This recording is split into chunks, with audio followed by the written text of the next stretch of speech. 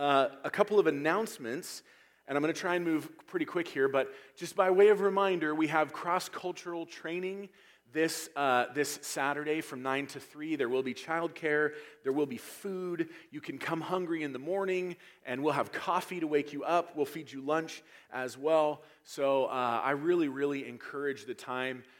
The people we're bringing in are fantastic. My daughter, when she was here last week, she found out they were coming. She's like, Mike's coming? Is Enrique coming? And I'm like, yeah. And she's like, I'm coming home, Dad. So my daughter's coming home from college next weekend to be with us just so that she can take part in that. And so if you haven't signed up, please do. And I would highly, highly encourage you to come join us for that time.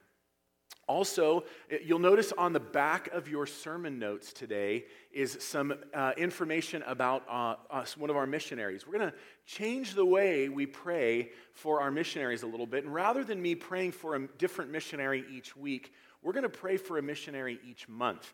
And then that gives me a little more opportunity to pray more specific and targeted prayers for them, but you as well. So you can take those home, put them up in your house, and be praying for our missionaries as we support them, not only with money, but with our prayers. And I would bet that if you asked them if they would rather have our money or our prayers, they would say our prayers.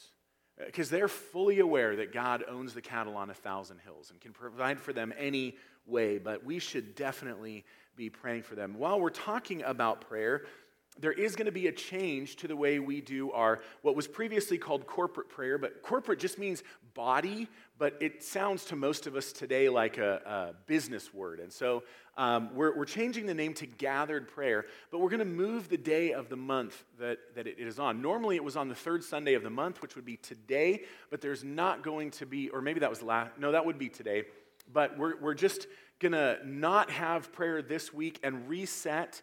And so the first weekend of May will be our first gathered prayer on the new schedule. And we're going to move to the first Sunday of the month for that because there is a church here in town that we've had the opportunity to bless by allowing them to gather on the afternoons here on the third Sunday of the month. And so we're going to have to move our plans to accommodate them, and I think I'm happy to do so. And I'm kind of excited about the way it's going to work because that first Sunday of the month will be just really a wonderful time where we get to celebrate communion as the family of God and then gather for prayer and a meal together. And what a picture that Sunday in and of itself will be of what we see in Acts 2. And so there is that change.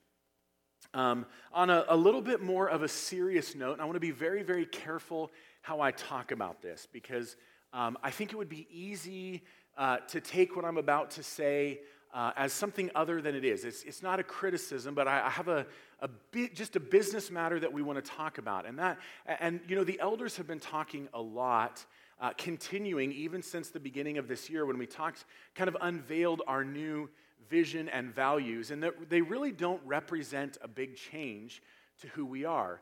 As a church, we are taking steps together to love God and make Him known. And there's the admission in there that we're all in process and we all have steps to take, that God has not only called but commanded us to take those steps together, that we're to love Him with our whole heart and mind and soul and strength, but then also to go out in the world and to make Him known. And then our values that shape the ministries we do inside these walls is, if you remember, they're the Bible. That is, we teach from God's Word because it's God's Word and God's Spirit that are His power to change lives. The gospel, we clarify the gospel, we're clear on the gospel, we speak the truth of the gospel and don't assume it. Relationships is how God has designed us to grow. Dependence, that is, we depend upon each other as we gather as a church, whether that be as a whole church or in our groups, but also dependence upon God in prayer. Unity, that is, we are a unified church. Even though we're two languages in one church and we have multiple services, we want to be a people that are unified peaceably before God. And now I've forgotten which ones I've said, but I'm missing one, I know. But these are the values that shape who we are as a church. What this doesn't tell us is what we're going to do as a church. And the elders are getting closer and closer to kind of saying, okay, we've got a plan. And I got to tell you, we've been trying to, some of the language we've been using is we've been trying to put together a God-sized dream. Like big dreams that only God can fulfill. And we've got some, and we're closing in on talking about how we as a church are going to make a difference in the world we live in. And the world we live in needs the gospel, right? And so we're getting ready to unleash that. But one of the things we want to give attention to is our next steps in here as well. And for those few of you who participated in the survey that we did a few weeks ago, or maybe a couple months ago now, one of the things that we really saw in there was that one of the felt needs we have as a church is to grow our music and worship ministry. And this is no slight on Madeline. She's done an incredible job in the interim. And I am so grateful to God for what's happened, because my prayer throughout this whole time has been that people would step up to serve and lead. And that's been growing and happening, and I wouldn't change that for the world. But the elders would really like to propose a budget this coming year that would allow us to hire a full-time worship director. We think that's one of our next great steps as a church. But as of today, we're $48,000 under budget. And the budget we're looking at presenting has cut from every possible place we can cut money. And it's a Band-Aid budget. It's a budget that gets us by for a year, but that isn't sustainable. So what does this have to do with us? Well, this is not a criticism for what's been given at all. But one of the things we need to see is, can we as a church sustain a budget like what we already have, dollar-wise? And so the next kind of couple of months is going to be a bit of a litmus test to see, can we present a budget that's a stretch for us? Because unfortunately, it does represent an increase in the percentage of our budget that goes to salaries, which over time we would like to decrease, not increase. And so that's kind of some of the Band-Aid part of it. But if, as a church, if we're all giving sacrificially, and generally I think probably everybody sitting in here, and if you're a guest, this doesn't pertain to you, but everybody sitting in here falls into one of four categories. Either you don't give, and we should talk because that's a commanded part of our worship. It's not the amount that we give that's as important as stewarding all of what God has given us, because He owns all of it. And so maybe there's some of us who don't give that need to start. Maybe there's some who give occasionally who need to maybe consider giving regularly. And then maybe there's some of us who give regularly but not sacrificially. And that's really what God asks of us, to give not just to His church, but to people we come in contact with in the world who have needs, and missionaries abroad, to give sacrificially as He gave to us sacrificially. And so if every member of Trinity is giving sacrificially, and this is the budget we've got, that's awesome. We can work with that. And we'll move on and figure out what God has for us. But if we can see this budget year end closer to what the projected budget for this year has been, then we know we might be able to take a greater risk next year in taking some next steps to hopefully grow not only in our worship, but also in our outreach. Because the truth of the matter is, right, wrong, or otherwise, most people decide their church based upon the music. Now, that would be Christians looking for a church, and we want to step into the gap and help people find a church that is able to worship passionately and preaches the word faithfully, and sometimes those two things seem to not go hand in hand very well. And we want to step into that gap. But also, I think we should not underestimate the power of our worship as a tool for outreach. Because when people who don't know Jesus come in here and hear what we heard this morning, it's powerful. And it's not what happened up here that made this morning powerful, though we were led well. It's the church. And sometimes I think we get in this mindset that the performers are on stage and the audience is in the seats and we're singing to God. But I think biblically what we find is that the leaders are on stage, the performers are in the chairs, and the audience is the Lord. And we want to sing to him as well and as best as we can. So without any criticism, what the elders and I are asking is, can we see our budget come in closer to what we've projected, more like 100% than 92%, for two reasons. One, so we can hire a worship director who's full-time to serve us. And if you don't think that requires somebody who's full-time, come talk to me. I'd be happy to show you why that's a blessing to the church and how much time the job actually takes.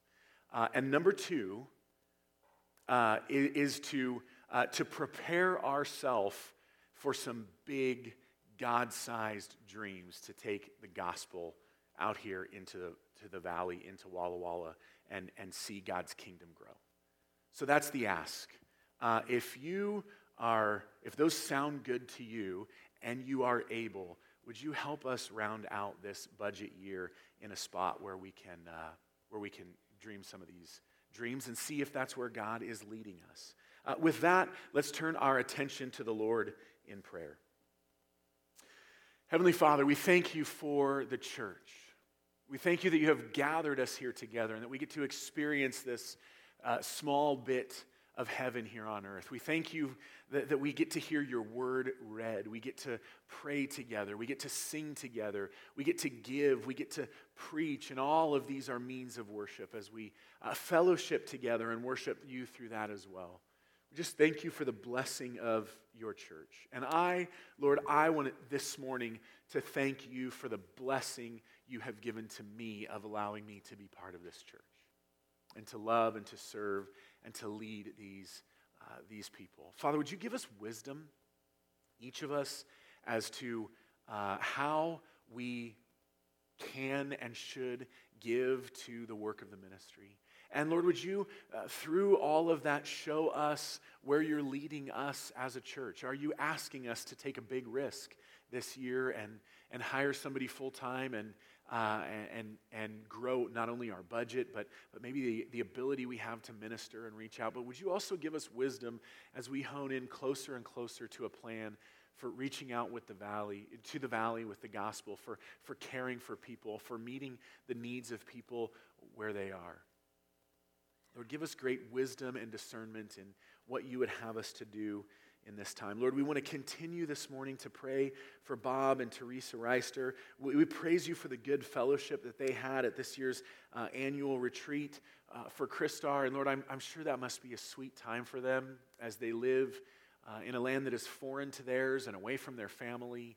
And I'm sure the opportunity to gather with other believers and to get encouragement and strength and rest is certainly a blessing to them. And we thank you that they have reported to us what a blessing that is. Lord, as they have asked us to pray for a reduction in COVID cases so that restrictions can ease in Japan and they might be able to reach out more and more in the ways that they have planned and that you have led them to spread the gospel, Lord, we just pray that they might be able to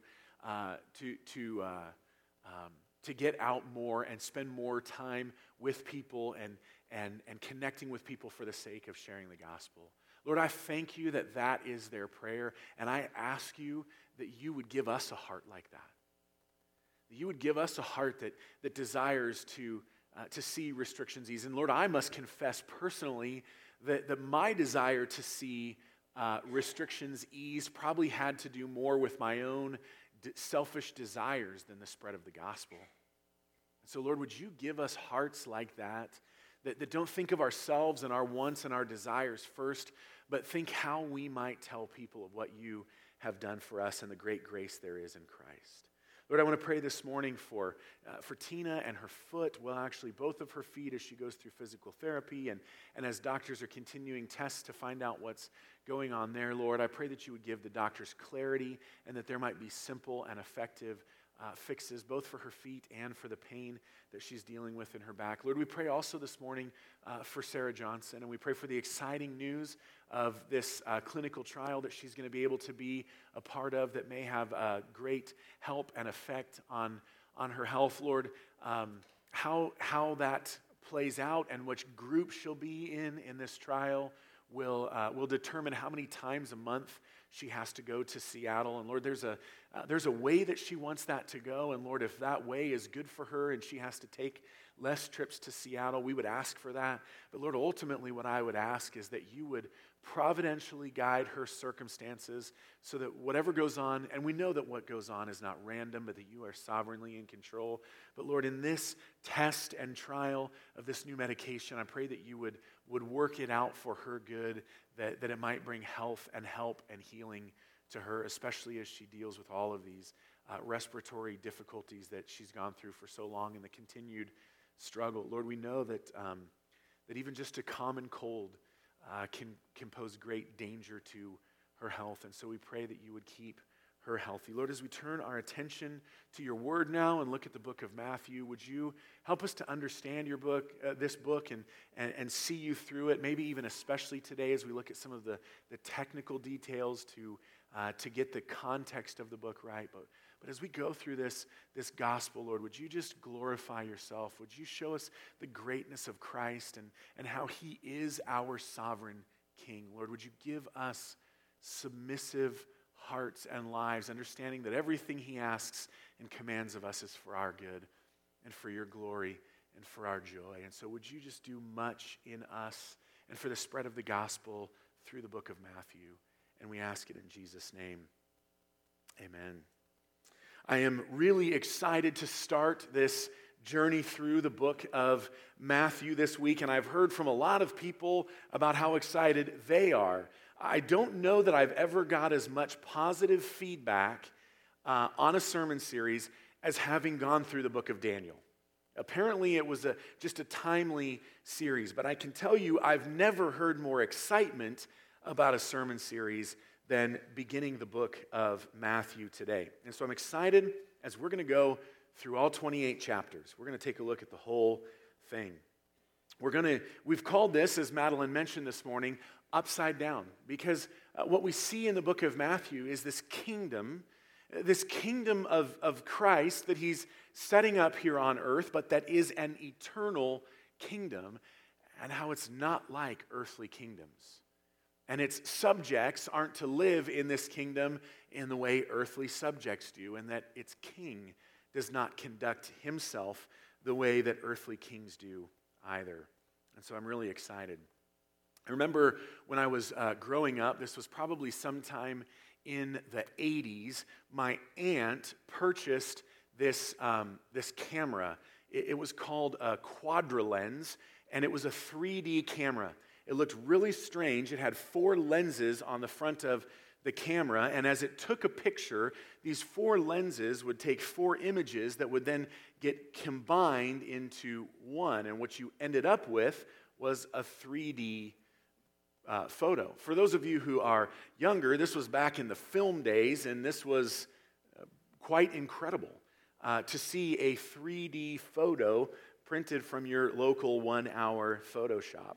These 4 images, each, they were probably only about 4 inches across for the whole thing, but the slightly different perspective of each of these lenses gave additional detail to this image that provided depth and provided perspective, and then we got this 3D look at whatever the image was. Well, I think this is a helpful analogy in understanding why there are 4 Gospels. Each of the 4 Gospels has the same focal point. Each is a picture and a snapshot of the same Savior, but from slightly different perspectives. And as we get these perspectives and blend them in as we read all three perspectives, we get a much richer, fuller, deeper understanding of who Jesus was and what he did. The change in perspective gives depth to the images, and this 3D picture of Jesus begins to emerge in a way that one gospel would not do. These four gospels each have a different point to them. Each one of the four presents to us Jesus as sovereign. It is the common theme through the four gospels that Jesus is in absolute control. From his death to his arrest to his trial and everything in between, he is the sovereign God. And so Mark presents us with Jesus as the sovereign servant. We see him take very low positions. Mark's gospel is focused primarily on story, what Jesus did. And Mark wants to draw us in to this rapidly unfolding story. If you read the Gospel of Mark, you'll take note of how many times he says, "and immediately," when we know that the events were not immediate.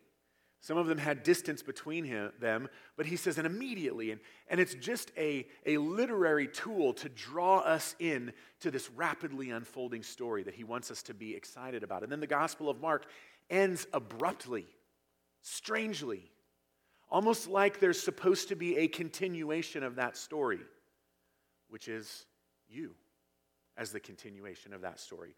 Luke, being very different from Mark, presents us this very detailed, very technical account of the sovereign Savior.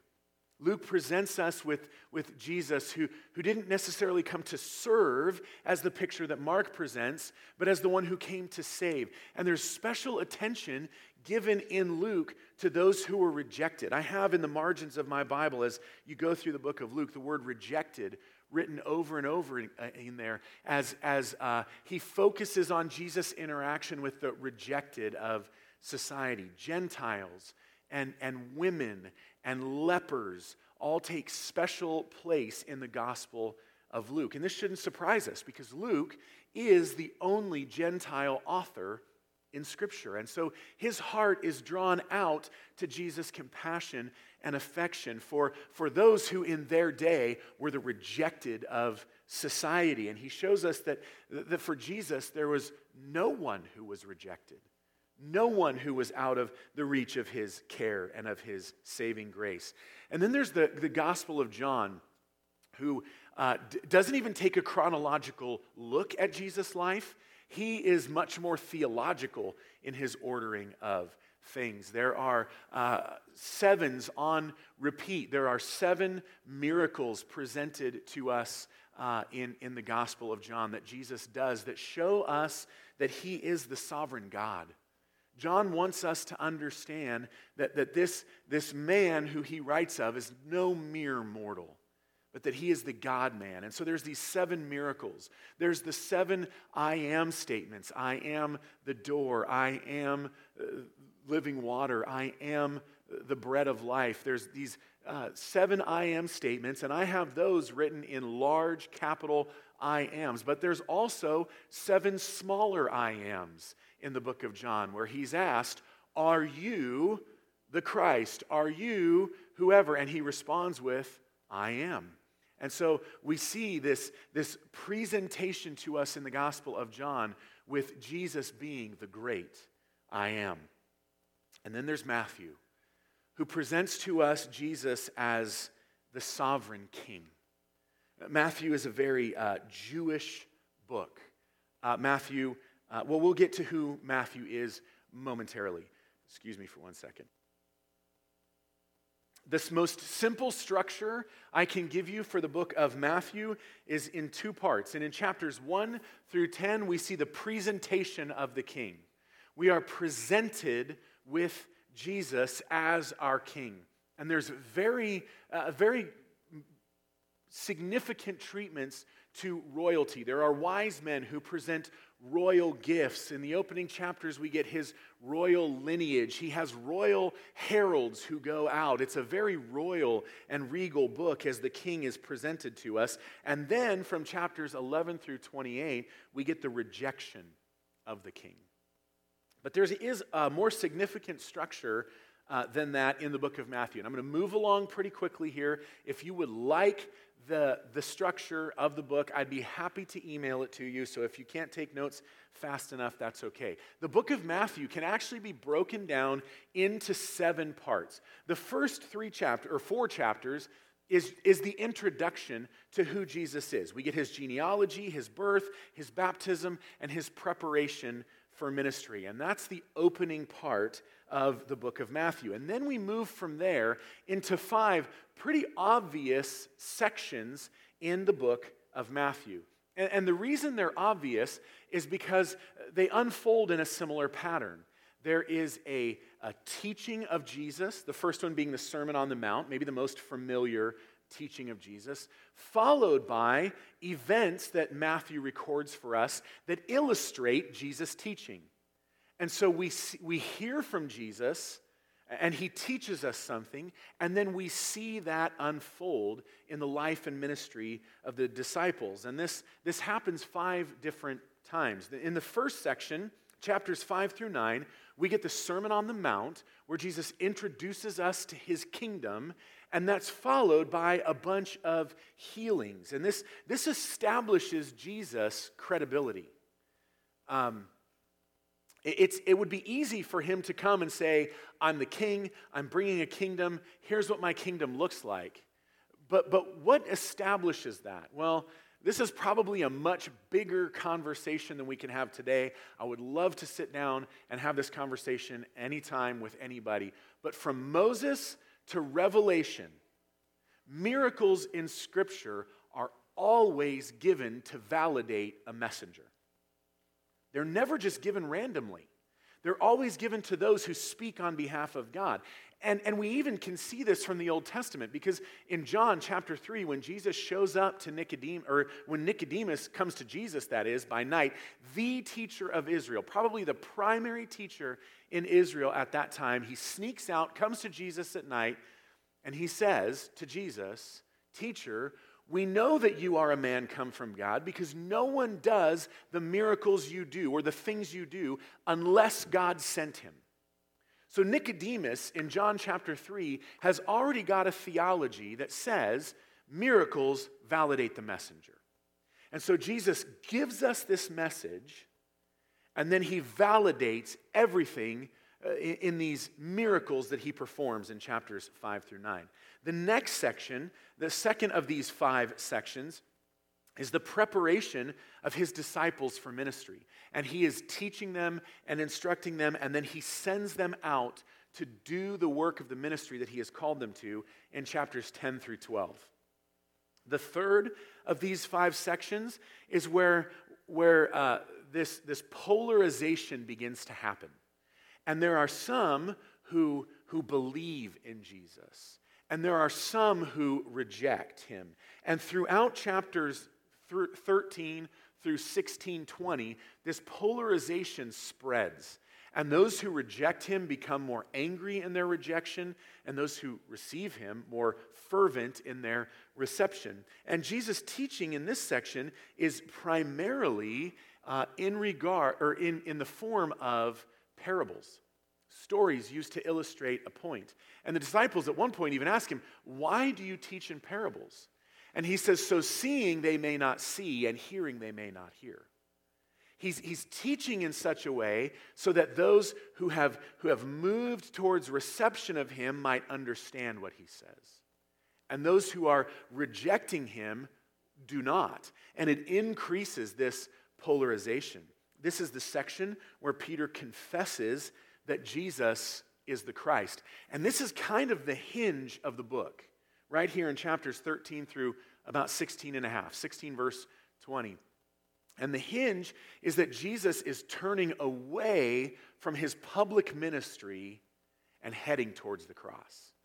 He begins to tell his disciples that he's going to die and be resurrected. He begins to prepare himself and his people for his departure. And so he's spent most of the opening chapters of Matthew teaching and instructing the general public. And as this polarization grows, he turns his attention to the cross.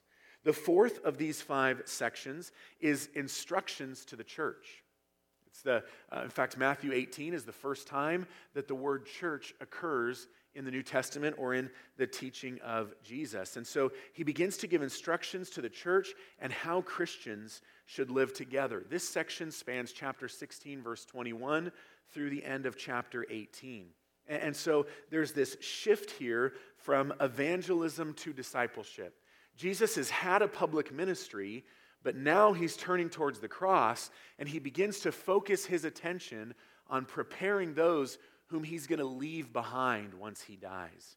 And so his ministry takes a much more discipleship-based approach as he begins to prepare these men who would be the founders of the church. And then lastly, the last of these 5 sections in chapters 19 through 25, and I want to make note of this, chapters 19 through 25 represents the largest section of the book of Matthew. It is Jesus' teaching on future judgment. And this is really, really important in the book of Matthew. And he talks about judgment in a couple of different ways. For those who have not repented and trusted in him, for those who do not receive his teaching, it's a warning that judgment is coming. And you will be held responsible and have to take an account for your sin. And for those who have received him, who have believed him, who understand who he is, it is also a warning. But it's not the same kind of warning. It's not the kind of warning that says, you sinned, now you have to give an account for your sin. It's the kind of warning that says, okay, church, I gave you grace so that you might be my witnesses to Judea, Samaria, Jerusalem, Judea, Samaria, and the ends of the earth. What did you do with the grace that I gave you? And this is also really important in the book of Matthew, because what it means is how we conduct ourselves in the church of God and how we represent his kingdom into the world when we leave. We will all stand before Jesus and give an account. I'm going to pause and let that sink in.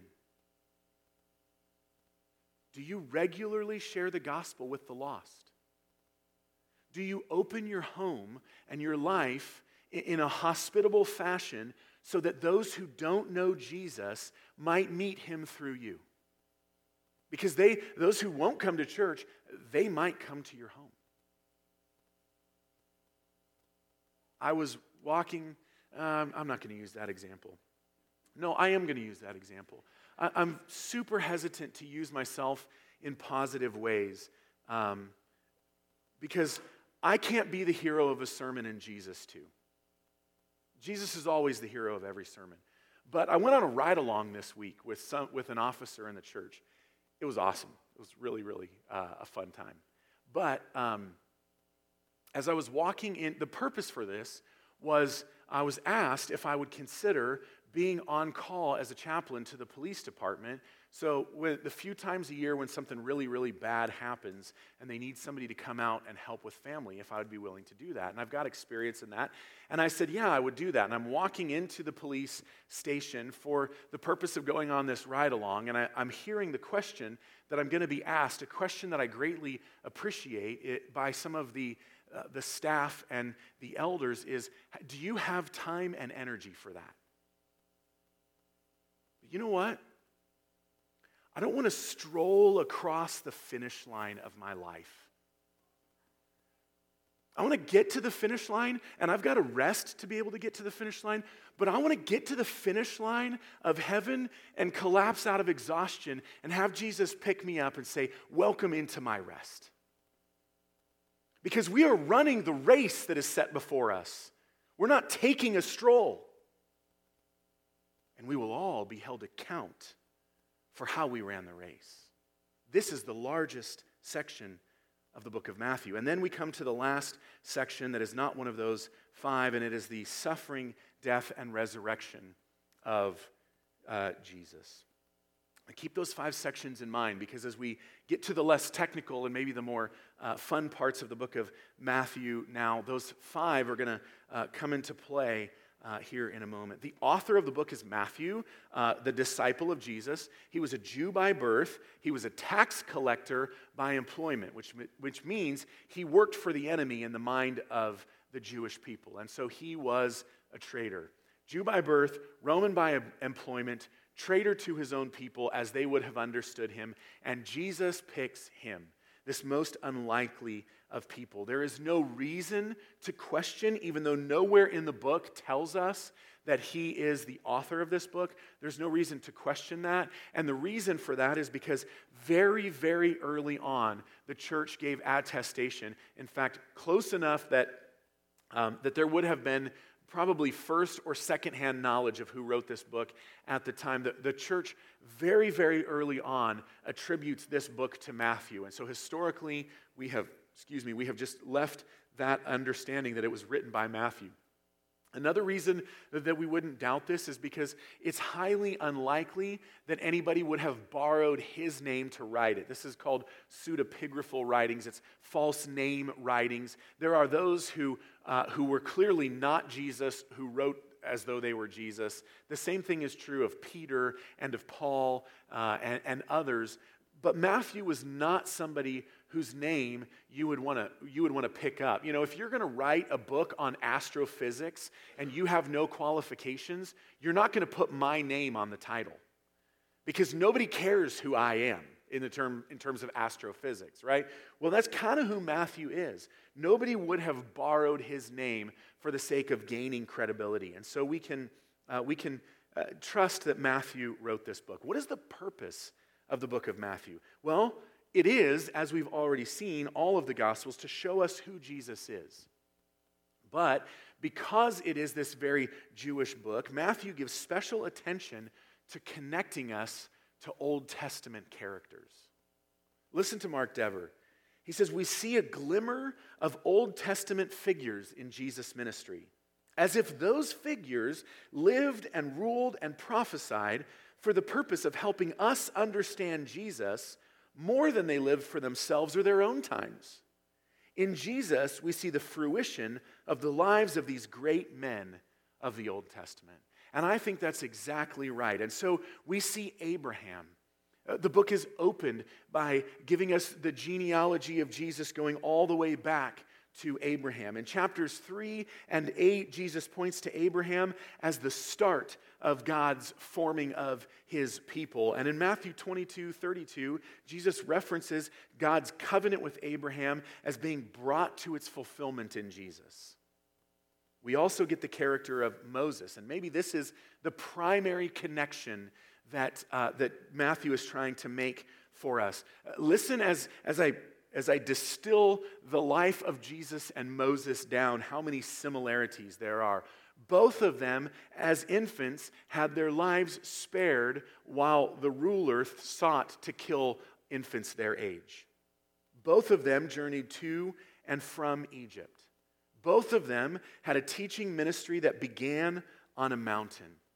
Jesus affirms all of the commandments given to Moses, except one, and that is the Sabbath, but affirms all of the 10 Commandments, and then proceeds to instruct the Pharisees in the proper application of the law.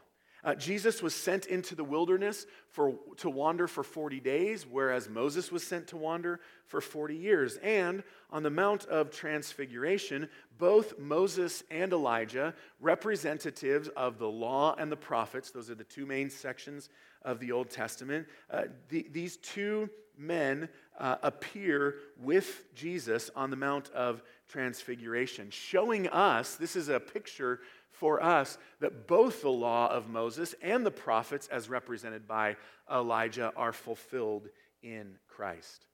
And some, I'm not convinced of this, but some people would even say that the 5 sections of the book of Matthew connect to the 5 books that Moses wrote: Genesis, Exodus, Leviticus, Numbers, and Deuteronomy.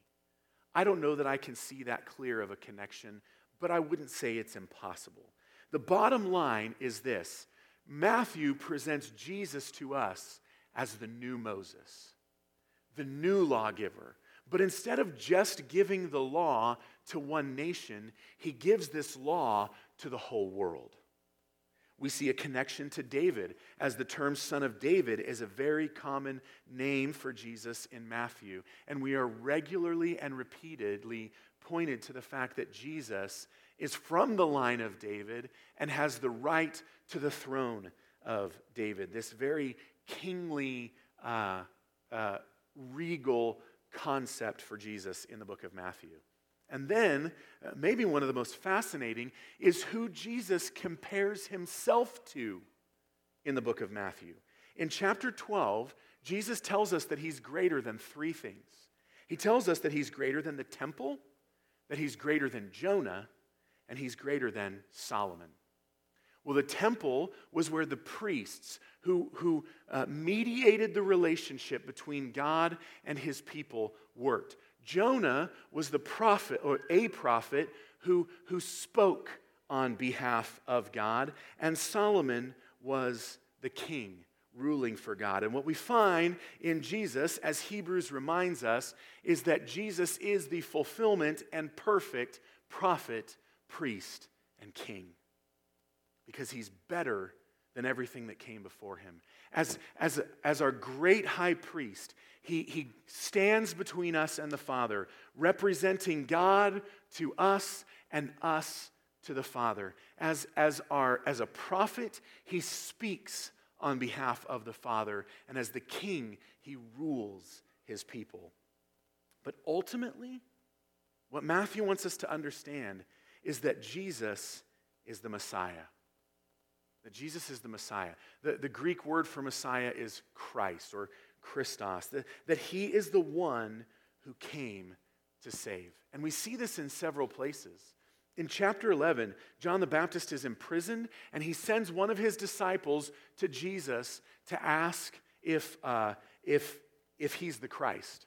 Now, there are some, if you have watched even the videos I recommend, the Gospel Project, or the Bible Project, rather, you would hear Tim Mackey, the guy's voice you hear there, kind of criticize John the Baptist, that this is a moment of doubt. I don't think that's what's going on there. I don't think John the Baptist is in crisis asking if Jesus is the Christ. I think what's going on is John the Baptist knows the Old Testament predictions of who the Messiah is and what he would do, and he sees them being fulfilled in Jesus, and then asks, are you the one, or are we waiting for another? It's not because John the Baptist doubts who Jesus is, but because he sees that exactly what Jesus is what the Old Testament tells us the Messiah would be. And so he says, okay, go ask Jesus. You seem to line up. Are you the one, or are we waiting for another? And Jesus says, go tell him what you see, that the blind receive sight and the lame walk. Again, because miracles always validate the messenger. It's Jesus' way of saying, yes, I am that one. I am the Messiah. But Jesus had not fully revealed himself. And maybe more to the point, God had not fully revealed to his people who Jesus was yet. That doesn't happen in the book of Matthew until chapter 16. And so let's turn there. And we won't linger here long, but I want to give attention to this as it's really important. And I will try and move quickly. Starting in verse 13, we read, now when Jesus came into the district of Caesarea Philippi, that's northern Israel, he asked his disciples, who do people say that the Son of Man is? And they said, some say John the Baptist, because John the Baptist had already died at that point. Others say Elijah, and others Jeremiah, one of the prophets. These are all half answers.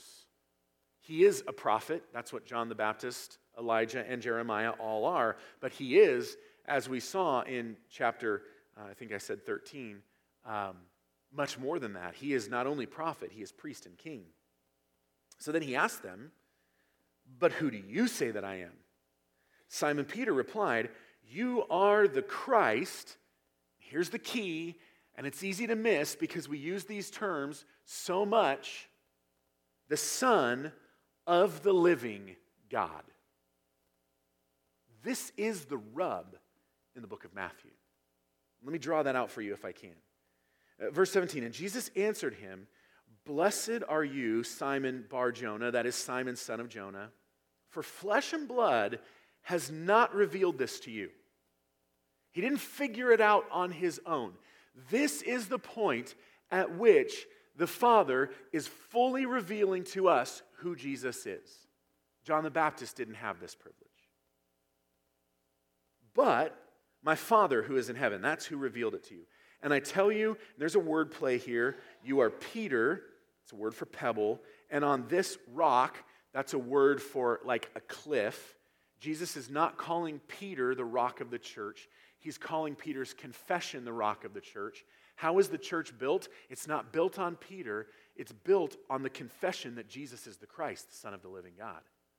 You want to join the church? You have to say that. On this rock I will build my church, and the gates of hell shall not prevail against it. I will give you the keys of the kingdom, and whatever you bind on earth shall be bound in heaven, and whatever you loose on earth shall be loosed in heaven, or better, and whatever you bind on earth will have been bound in heaven, and whatever you loose on earth will have been loosed in heaven. Then he strictly charged the disciples to tell no one that he was the Christ. They didn't get it well enough yet to represent him. But here's the thing. Peter calls him the Christ, the Messiah, the one who would come to set his people free. But then he says, the Son of the living God. He doesn't say you are the Christ, the Son of David. That would be very fitting for the book of Matthew. He doesn't say you are the Christ, the Son of Man. That would also be very fitting for the book of Matthew. He says you are the Christ, the Son of the living God. In chapter 22, Jesus confronts the Pharisees by quoting for them Psalm 110. They're trying to reduce who Jesus is and say, you're not the Son of the living God. They never freak out when he says, I'm the Messiah. But when he says he is I am, when he says he is the Son of God, they begin to panic. And so Jesus, in Psalm 110 verse 1, quotes Psalm 110 verse 1 in Matthew chapter 22, which says, the Lord, Yahweh says to my Lord, sit at my right hand until I make your enemies your footstool. Now, what is that? How does this play into great importance here? Well, David, as he writes Psalm 110, is saying Yahweh is calling one of his descendants, or David's Lord. Now, if you're a Jewish man, none of your descendants are your Lord. None of them are your master. You rule over them. The fact that David would refer to one of his descendants as Lord means something very, very significant about who this descendant would be. And so Jesus asked them, he beats them at their own game. He says, tell me, who is the Messiah? The Son of David or the Son of God? And they say, well, he's the Son of David. And he says, well, then why in Psalm 110, 1, does David call his son Lord? And they're flabbergasted. They're silenced. No Jewish man would call one of his descendants the Lord. There is something more going on with this descendant, this Messiah, this Christ, than a mere descendant of David. And so we note that here Peter calls Jesus the Christ, the Son of the living God. And then you'll notice in the book of Matthew, when Jesus is tried, the question is never, are you the Christ? The question they ask him is, are you the Christ, the Son of God? This is what they crucify him for. Not that he would claim to be the one who came to rescue the people, but that he would claim to be the Son of God. Because they knew it was a claim to deity. It's not just, Matthew is not just presenting Jesus to us as a man. he is presenting him to us as the God-man. Why is this so important? Psalm 49, verses 7 through 9 says this. Listen carefully. Don't try and turn there. Just listen to it as I read to you. Truly, no man can ransom another or give to God the price of his life. For the ransom of their life is costly and can never suffice that he should live on forever and never see the pit. No man can ransom another because no man's life is valuable enough to buy sinners back before God. How then is Jesus able to save us? Psalm 49 tells us that as well. Verse 15, but God will ransom my soul from the power of Sheol, for he will receive me. As a mere mortal, Jesus is not valuable enough to pay, for our sin. If he's just a man, even a sinless man, his life is not valuable enough to ransom you. He must be the God-man. But God can't die. If we have to be ransomed from death by death, and if God is going to be the one to ransom us, in Psalm 49, verse 15, how do we solve that problem? He must also be man.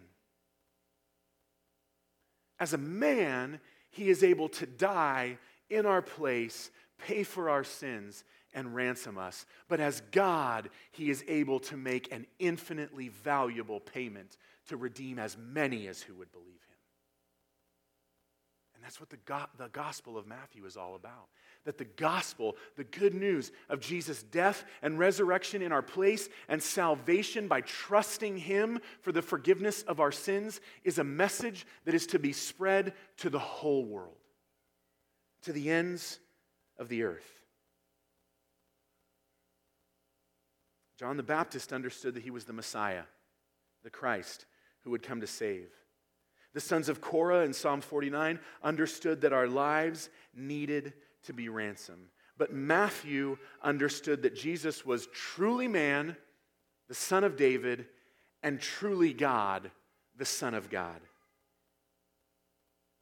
We need redeemed if we're going to live forever and never see the pit. And Jesus is God become man to redeem us from the grave. How did he do so? By going to the cross and the grave for us. The book of Matthew exists to show us who Jesus is, that he is God, and what he came to do, that he came to redeem. If you don't know him, if you haven't trusted him, Matthew will challenge you to believe because judgment is coming. And if you do believe in him, if you have trusted him, Matthew will tell you how you should live and tell you to tell others about who he is because judgment is coming.